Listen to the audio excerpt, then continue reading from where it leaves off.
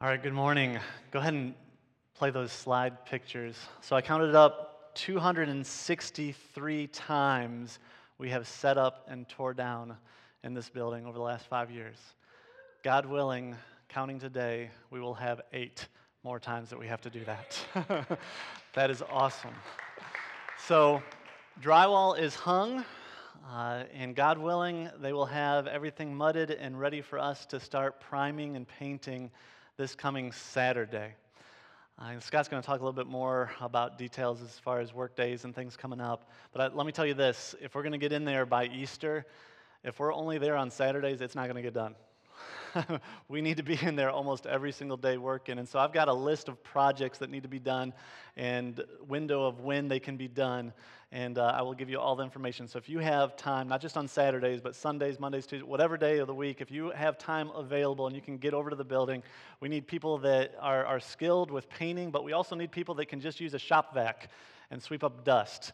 Okay, and so if everybody gets involved, we will be in there by Easter, I am sure, God willing. And so thank you so much for what you've done to get us to this point. I can see the finish line.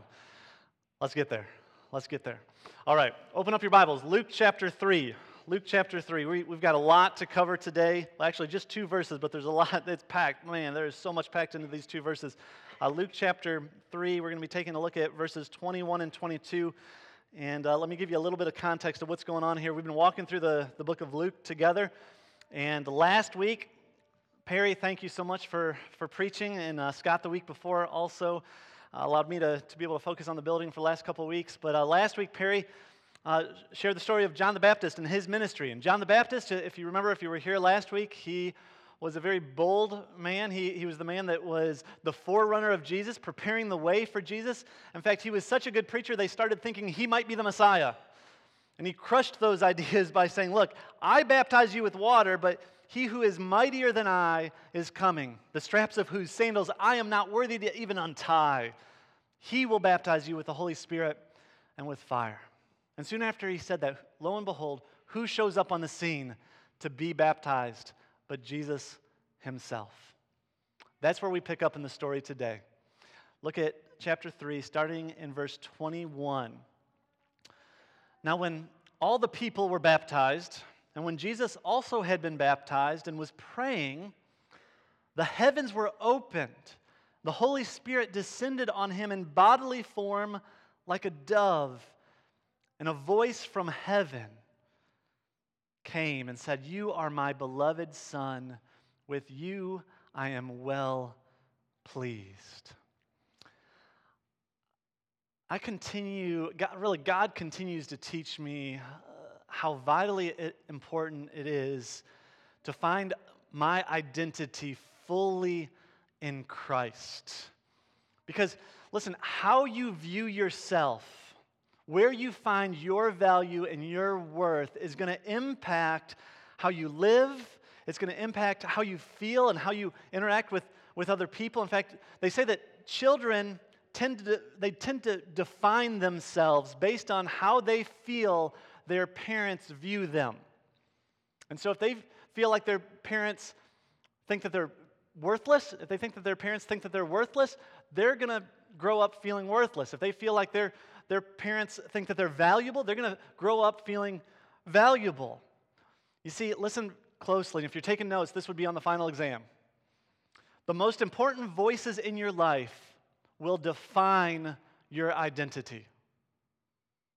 The most important voices in your life will define your identity. And so when we struggle, when we're down on ourselves, when we're depressed, when we're just discouraged, a lot of times it's because we're listening to the wrong voices. I mean, think about all the voices that are out there vying for your attention.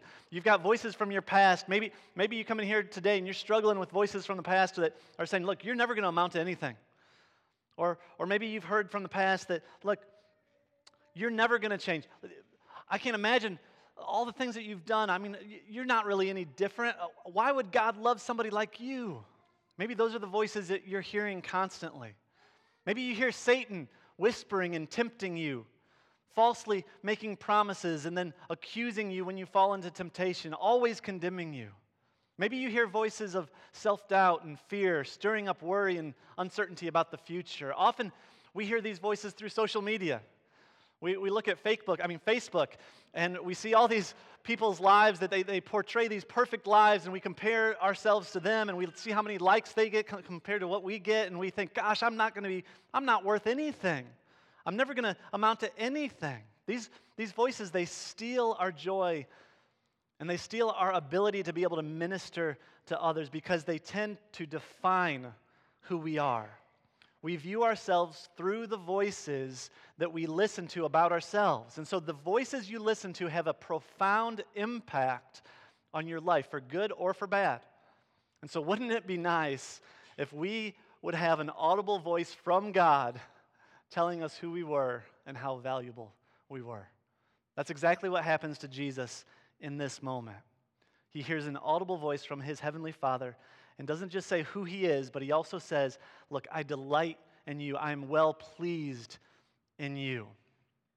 See, our text this morning is really just a glimpse of the relationship that the Trinity has. You see the whole Trinity here in this picture. You see the Spirit coming down. You see the Father speaking audibly. You see Jesus being baptized. And if you listen closely, you're not going to just hear the intimate relationship between the Father and the Son. You're also going to hear that voice calling out to you. And my prayer is that through the Spirit, all the other voices would be drowned out this morning, and we would hear his voice crying out to us, telling us how valuable we are in his eyes. And so we're going to dig into this text. There's some treasures in there. This is kind of where we're going. I'm going to explain the text. We're going to walk through it, and then I'm going to share some implications for our own lives. So go back to verse 21. Now, when all the people were baptized, and when Jesus also had been baptized and was praying, the heavens were open. Now, it's interesting that Luke just kind of skims over the baptism of Jesus here. I mean, this is a guy, we've been talking about Luke as being this detailed guy. He's a historian. He shares all sorts of details that no other gospel writer writes about. But here, he just kind of skips over the baptism of Jesus. He just kind of mentions it. And it doesn't really say why he was baptized. He just says, look, after everybody else was baptized and Jesus was baptized, then the heavens opened.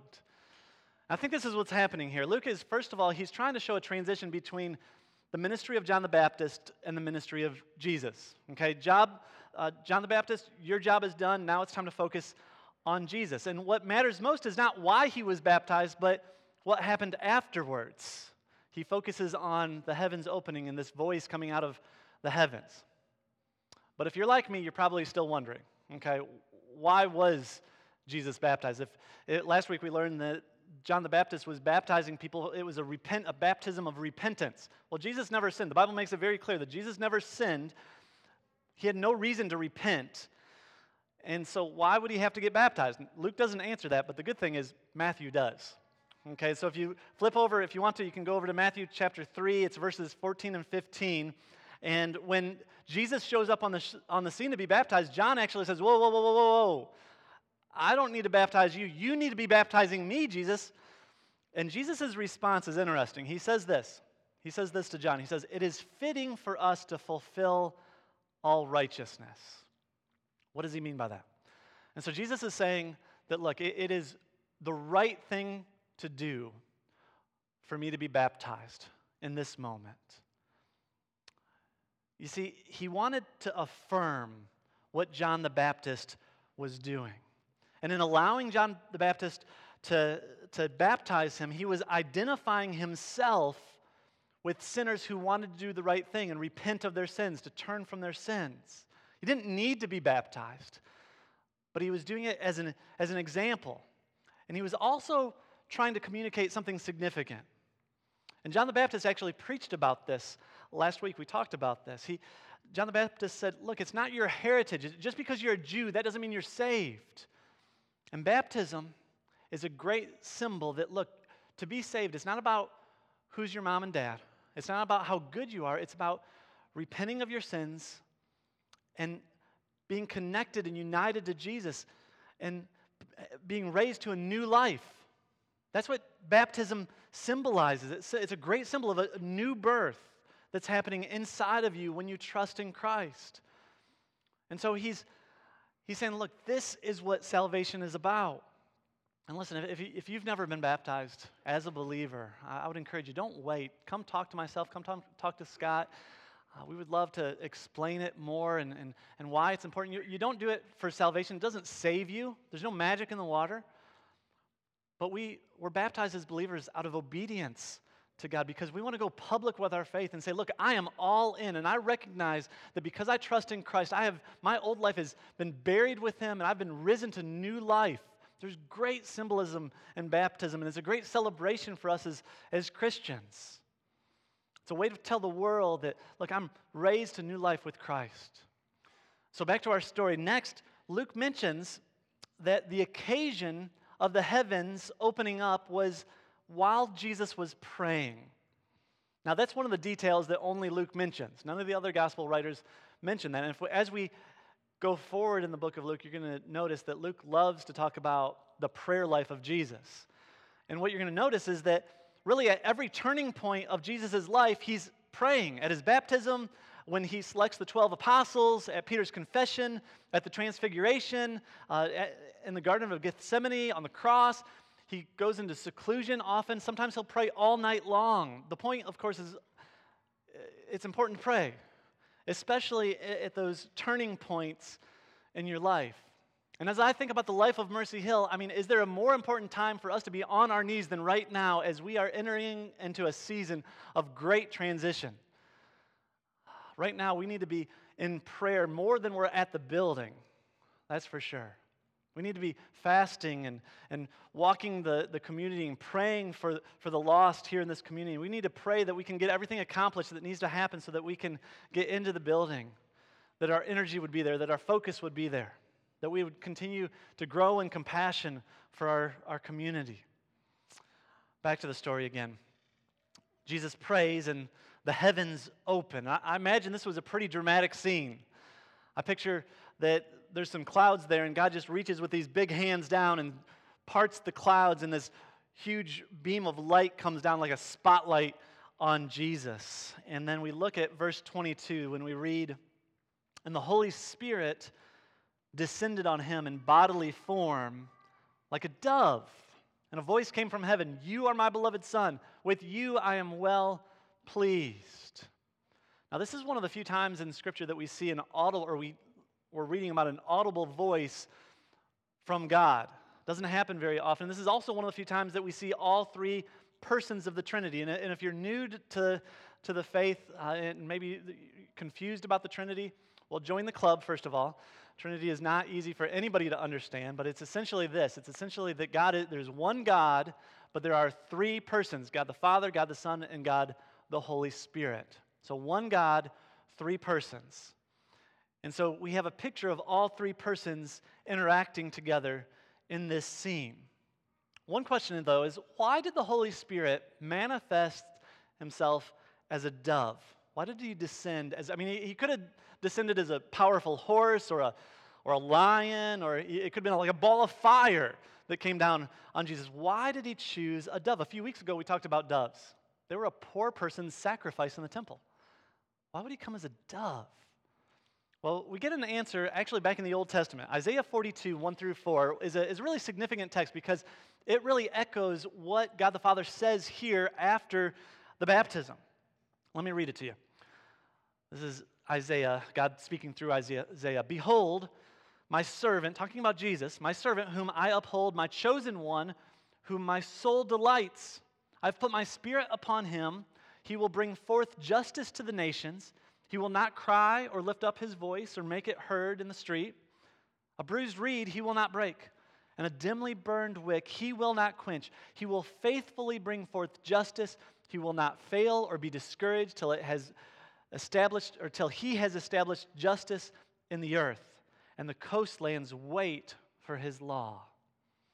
Now, the beauty of this picture is that he has the power to bring forth justice to the nations, but he will not use it to break a bruised reed or quench a dimly burned wick. In other words, he will be tender and weak, failing. He'll be like a dove, meek, tender, Jesus would say it this way. He'd say, "Come to me, all who labor and are heavy laden. I will give you rest, for I am meek and lowly." In other words, I have a spirit like a dove. Well, next we hear the audible voice of God saying, "You are my beloved child, my beloved son, with whom I am well pleased." And that's the main point of this passage. Luke is trying to get across that look, you can trust Jesus. You can have certainty in what Jesus says because there was God the Father spoke audibly and said, "Look, this is my son. Listen to him." You can have certainty about Jesus because of this. So another question we should ask is, why is Jesus so pleasing to the Father? And I'm sure there are numerous reasons. We're not going to be able to cover them all this morning, but there's three that I want to highlight that I see in Scripture. Number one, they share the same glory. There's one other place in Scripture where God uses the same language. It's at the transfiguration. Okay, in Matthew 17, you can take a look at it if you want. Jesus takes Peter, James, and John up the mountain, and in an instant, Jesus is transformed, and it says that his face shone like the sun, got so bright it was like looking at the sun. He transformed in that moment. And then a cloud overshadowed them, and the voice from the cloud said, "This is my beloved Son, with whom I am well pleased. Listen to him." Same language. I've had the opportunity a few times to go vacation on the East Coast. And one of my favorite memories is waking up early and going to the beach and watching the sunrise come up over the horizon of the ocean. And it starts off as just like a little red dot, and it grows pretty quickly to like a fiery sliver until it, just a few moments later, it's going to this big orange ball. And as it gets higher and higher, it just gets brighter and brighter until the point you just can't look at it anymore unless you want to go blind. It only takes a few moments.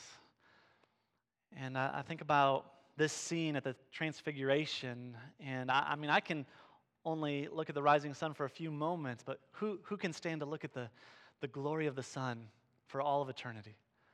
It's God the Father. He looks at his Son, and he sees his own glory being reflected back to him, and he is greatly pleased because of that. He's pleased in Jesus because they share the same glory. Number two, he was pleased with his Son's willingness to sacrifice.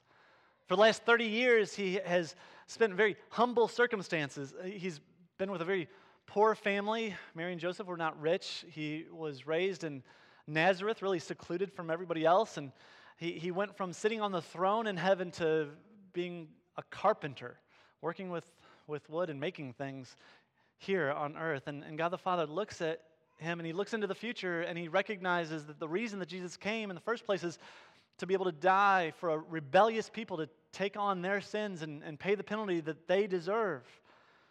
And that pleases the Father. Jesus' willingness to sacrifice pleases the Father. And then third, I believe he was pleased because of his Son's obedience. Jesus only ever did what the Father willed. Even when Jesus looked at his coming fate on the cross, he said, "Not my will, but your will be done." And this pleased the Father. His obedience pleased the Father. God the Father's love and delight in his Son is passionate, and it is infinite. Their relationship is totally unique. There's only one who is begotten, not made, one eternal Son. They share a bond that is perfect, perfectly unified and intimate. Matthew 11:27, Jesus says, "Look, nobody really knows the Father except for the Son, and nobody knows the Son except for the Father." There's an unparalleled affection that they have towards one another. Their enthusiasm for one another, it never loses its fervor. The way that they honor one another, it never ebbs and flows. God is not moody like us. They never get tired of loving one another and treasuring one another. They never run out of things to talk about. For all of eternity, the Father, the Son, and the Holy Spirit have enjoyed this relationship, and we get a glimpse at it here in the Scriptures today. C.S. Lewis, he put it this way. He's talking about the relationship between the Trinity, and he says this: God is a dynamic, pulsating activity, a life, almost a kind of drama, almost, if you will not think me irrelevant, I love this, a kind of dance. I love that picture of the Trinity. And here at the baptism, we get a glimpse of the Trinity dancing together. And this has huge, huge implications for you and me today. If you notice, immediately after the baptism, go back to Luke in the text, what happens? Luke gives this genealogy of Jesus, which is really interesting. And I really had to wrestle with this week. Why in the world did Luke put the genealogy here? Why is it placed here? Matthew places the genealogy of Jesus at the very beginning of his gospel. That makes more sense, right? Why would Luke put the genealogy here, right after the baptism? And as a side note, if you've studied the Gospels, you might have noticed that there's a pretty big difference between the genealogy of Matthew and the genealogy of Luke. And scholars debate why that is. I think more than likely the most probable reason is that Matthew is tracing the genealogy back through Joseph, while Luke is giving us the genealogy back through Mary. But what's unique about Luke's genealogy is that it goes all the way back to God. No other genealogy in all Scripture does that. Look at verse 38. The son of Enos, the son of Seth, the son of Adam, the son of God. What's he doing there?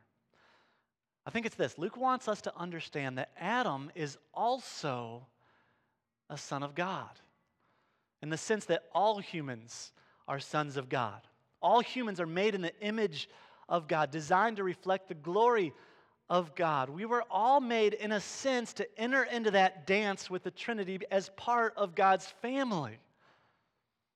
Now, sin, unfortunately, has crashed the dance party. Sin, in a sense, is us thinking that we can dance better on our own than we could with God. Sin is saying, look, I don't need God to find joy and satisfaction. I can do it my way. But what happens is we end up kind of dancing like Napoleon Dynamite, right, where you're just kind of awkward and alone. And ultimately, it leads to no dancing. I guarantee there is no dancing in hell. But Jesus invites us back to the dance. He invites us into the dance of the Trinity. Jesus invites us to turn from being children of wrath to being children of God because of His righteousness. In John 17, this is the high priestly prayer. This is right before the crucifixion. John is praying to his heavenly Father. And at the beginning of the prayer, you kind of get a sense of the dance that's going on between him and his Father. Let me read the beginning of it. He says, Father, the hour has come. Glorify your Son, that the Son may glorify you, since you have given him authority over all flesh to give eternal life to all whom you have given him. And this is eternal life, that they may know you, the only true God, and Jesus Christ, whom you have sent. I glorified you on earth, having accomplished the work that you gave me to do. And now, Father, glorify me in your own presence with the glory that I had with you before the world existed. You see the dance that's going on there? We're going to share the same glory, and I can't wait to get back to the ballroom to dance with you, is what he's saying. Then at the end of the prayer, he says something that is extremely profound and meaningful for us. He says this in verse 26, I made known to them, Jesus says, I made known to them, talking about his disciples, your name, and I will continue to make it known, that the love with which you have loved me may be in them, and I in them. He's inviting us to dance with the Trinity. C.S. Lewis, he says the only way for us to experience true happiness and joy is by us entering into that dance with the triune God. He goes on to say this. I love this quote. He says, good things as well as bad, are caught by a kind of infection. You want to be warm, you must stand near a fire. If you want to be wet, you must get in the water. If you want joy, power, peace, eternal life, you must get close to or even into the thing that has them. They are a great fountain of energy spurting up out of the very center of reality. If you're close to it, the spray will wet you. If you are not, you will remain dry. Once a man is united to God, how could he not live forever? But once separated from God, what can he do but wither and die? The Apostle Paul, he describes how this happens for us. Galatians chapter 4, probably one of the most important passages in all of Scripture. You've heard it earlier today. The Apostle Paul writes, "But when the fullness of time had come, God sent forth his Son, born of a woman, born under the law, to redeem those who are under the law," that's us, "so that we might receive adoption as sons. And because you are sons, God has sent the Spirit of his Son into our hearts, crying, 'Abba,' which means daddy, Father. So you are no longer a slave, but a son, and if a son, then an heir through God." So God the Father sent his Son to redeem us so that we might receive adoption as sons. In other words, he made it possible for us to enter into the dance permanently. When he died on the cross to pay the penalty for your sins, he purchased your ticket to the dance. When you trust in him, when you accept that ticket from him, you're adopted into his family. And to be adopted as a child of God, it gives you the ability, like Jesus, to say, "Abba, Daddy, Father." And so when the heavens opened after the baptism of Jesus, we don't just get a glimpse of how the Father delights in Jesus, we get a glimpse of how the Father delights in all of his children. If you've been redeemed by the blood of Jesus, God the Father doesn't just forgive your sins. Listen to me. When you've been redeemed by the blood, he does not just forgive you. He looks at you and he says, "You are mine. You are my child, and I am well pleased." Not because of anything you've done or haven't done, but because you've trusted in my Son, Jesus. And this means you will receive an inheritance of eternal life, that you will enter into the presence of the Lord and dance with him forever. It means that when you're adopted, that you're valued, that you belong, that you have a family, and all of those other voices are just lies. And it's not because of anything you've done that's good, but simply because you're his child. You're a blood-bought child. And God valued you high enough that he was willing to send his own Son to die for you, to absorb the wrath that you deserve. And you may feel, you come in here today and you just kind of feel awkward. You don't feel like you really fit in. You don't feel like you have anything in common with these other people that are at church. But the reality is that, look, if you've been bought with the blood of Christ, you have something in common with every other believer. And you have a bond that is potential there, that it could be stronger than any biological family member that you've ever had. Because you've trusted in Christ and you're part of his family, and you can call one another brothers and sisters.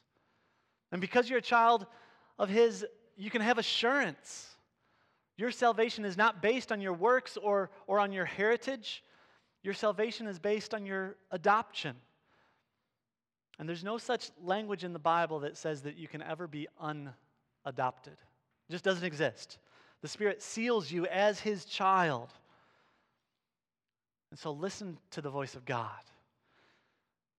If you've repented of your sins, if you've trusted in Christ as Savior and Lord, God says to you, "You're my child."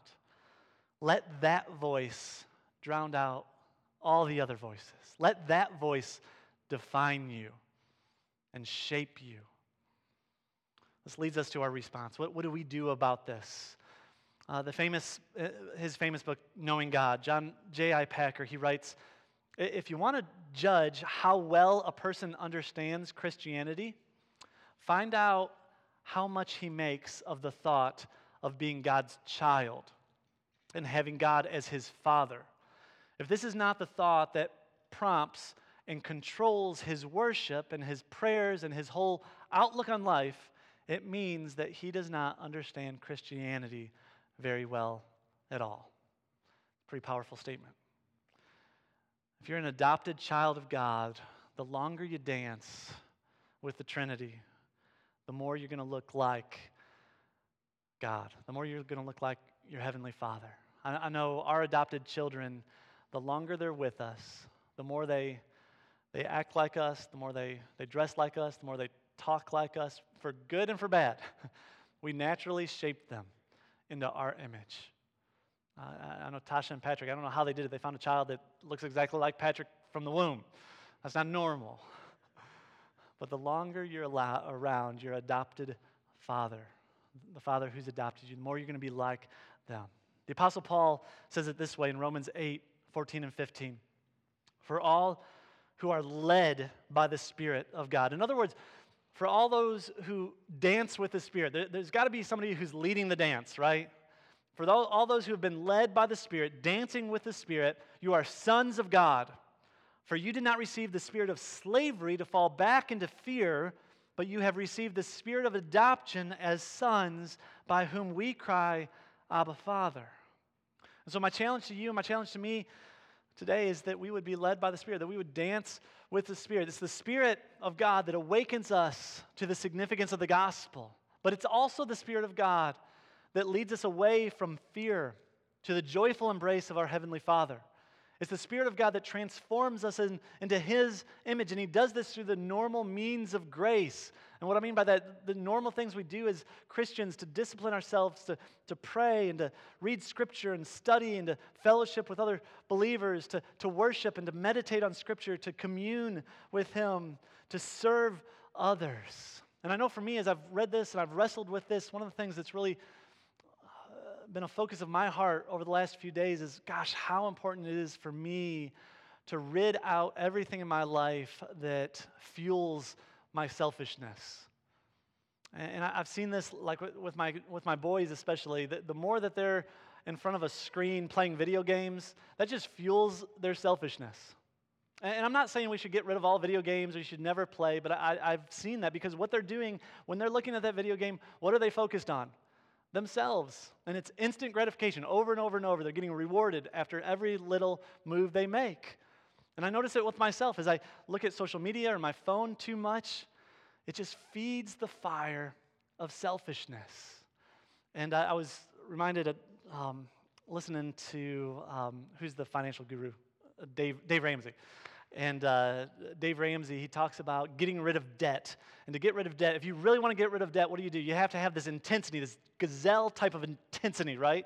Where, and if you've listened to him, you've heard him talk about this, that a gazelle, they're not as fast as a cheetah, okay? But they don't have to be the lunch of that cheetah, okay? Because they know that a cheetah can only run in a straight line really fast. But a gazelle they can bob and weave and get away from the cheetah but they've got to have this intensity as they're like running away from a cheetah. And so to get out of debt, you have to have that kind of intensity like you're running away from a cheetah.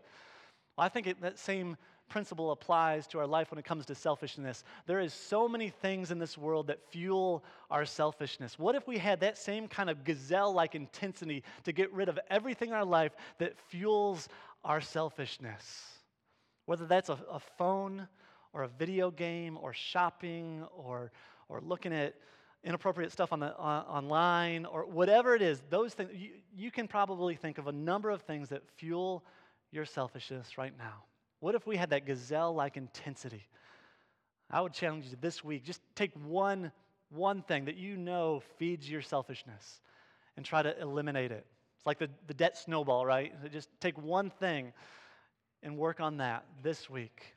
And as you do that, you're going to be dancing with the Trinity. As you get rid of the selfishness and you start sacrificing, you foster things that cause you to be like Christ, to sacrifice more.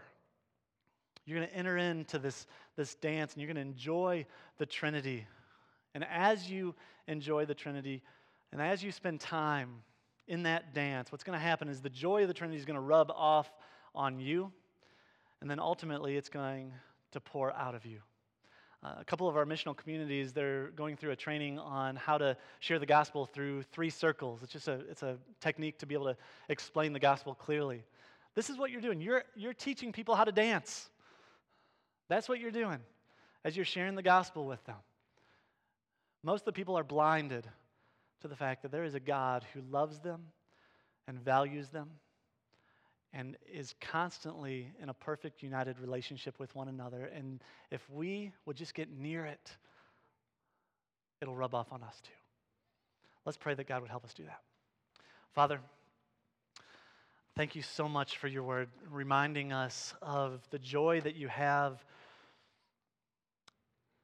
in yourself, that you love one another. And I pray that our hearts would be drawn to the dance, and that it would cause our souls, no matter what the circumstances are in our lives right now, no matter how difficult it is, no matter how little sleep we're getting because of our kids waking up in the middle of the night, no matter how difficult it is dealing with relationships and family, that even in the midst of all of that, that we would look to you and we would see the joy you have for one another. And we would rejoice because you treasure us also. I pray that we wouldn't just rejoice in the pleasure you take in us, but we would rejoice in you personally for who you are. And we would see your glory and we would be amazed. I pray that you would drown out all the other voices and we would hear you saying to us, you're my precious child. In you I'm well pleased. For your glory, Lord, we pray these things. In Jesus' name, amen.